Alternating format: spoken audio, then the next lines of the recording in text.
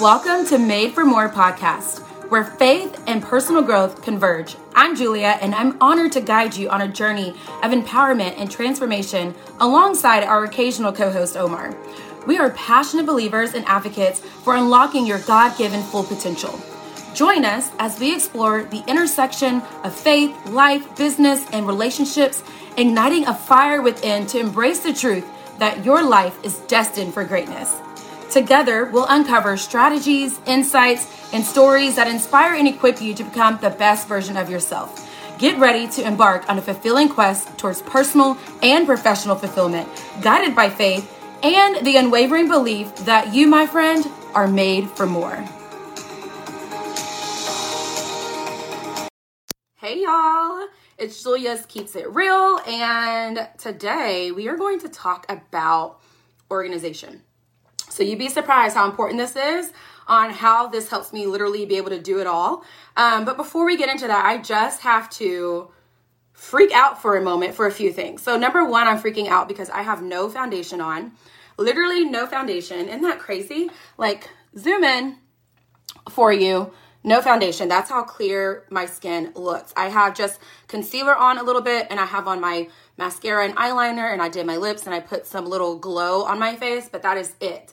It feels so good to feel good in the skin that you're in and not feel like you have to have on a ton of makeup, right?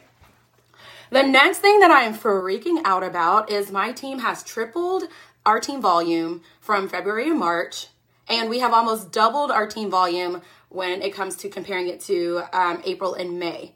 So in a summer month when business usually is slower, like compared to holiday seasons and things like that, and we have a few people that are on the brink of promotions, insane, including myself, and I'm like $200 something away from another bonus. So sorry if I'm freaking out a little today and I'm a little excited because it's just where I'm at in life, okay?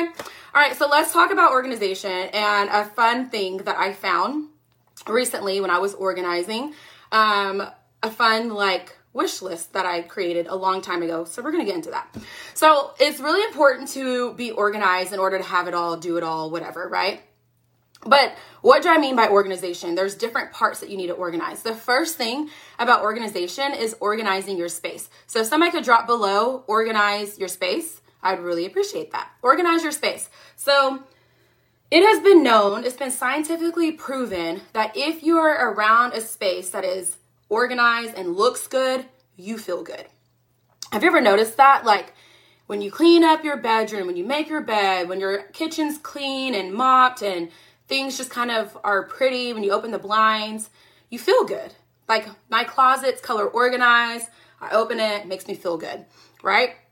But not only that, it helps you save time. So organizing your space it takes time to do that, but it saves time in the long run because you're not having to figure out where did I put this? Or even organizing things on your phone. Like if you don't have your pictures for before and afters in a space that you can quickly send to people, you're wasting time running through, yeah, girl, let me get that photo to you. Well, after I go through my thousands of photos, right? So literally organizing your space can also mean digitally, okay? I like to remember that if you are at a point in your life where things seem a little chaotic, or I don't know how to explain it, chaotic or just nuts, busy, hectic, look around and notice that maybe your bedroom's a little chaotic. Maybe your, kitchen, your dishes are still in the sink. Your environment kind of shows where you are mentally and where your mindset's at and how you are processing things. So the more you can keep things organized and neat and clean, the more peace you will also have in your mind. Because I know that happens for me personally. Whenever things are going crazy and I'm like, oh my gosh, I'm normally have these things, everything has a place. Why am I not putting it in the place? So I need to slow down and kind of get that rhythm back. And so I think that's just really important to organize your space, take it day by day, space by space. I also people think I'm crazy at work because they're like, do you do work in this office? Because it's so neat and clean. And I'm like, yes, trust me, the hustle is on all day, but I don't leave work until my desk is organized. And even when I was a teacher, I would have papers to grade, stacks on stacks of stuff, being thrown at me, but I would not leave my classroom until I reorganized my desk. And then now, like, I'm not going to leave office referrals, confidential stuff, any just random things on my desk to walk in the next day and see chaos and see my yesterday's stuff. And that already kind of triggers that anxiety, at least for me, of like, there's just so much stuff I got to do. So clean it up, put it up, have a folder where maybe it's like your to-do list folder where you can actually like put it somewhere and not just like leave it out everywhere. Okay. All right. So the next thing is organize systems. Drop below, organize systems. What that means is if you're tired of being a broken record, then stop.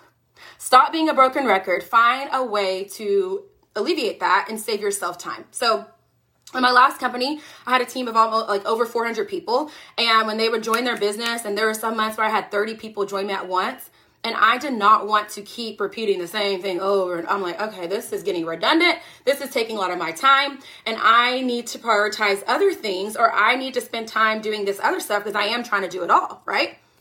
So that's when I decided to create a website. So y'all have heard me mention that before. You don't have to be that advanced if you don't want to. Maybe create a checklist if it's for business. If it's for your actual work, your other job, what are things that you constantly have to repeat? Can you make a quick video? So for teachers, I know that I constantly had to repeat a few things. And I didn't want to keep doing that. So I created some how-to videos. I created these are our systems. These are our expectations, things like that. So I can easily send to people. Creating some email scripts if you constantly for work or for your business have to kind of send the same type of messages or emails. Get one of those to be like your template and copy and paste that and edit that to meet the needs of whoever you're talking to in that moment. So you're not having to start all the way over from scratch and you're wasting time. I'm so big on time because it's something you can never get back.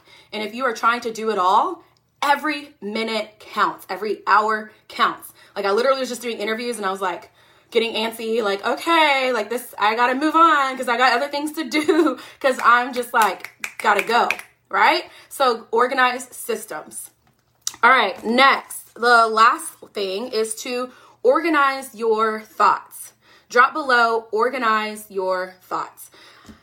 I think it's super important to journal.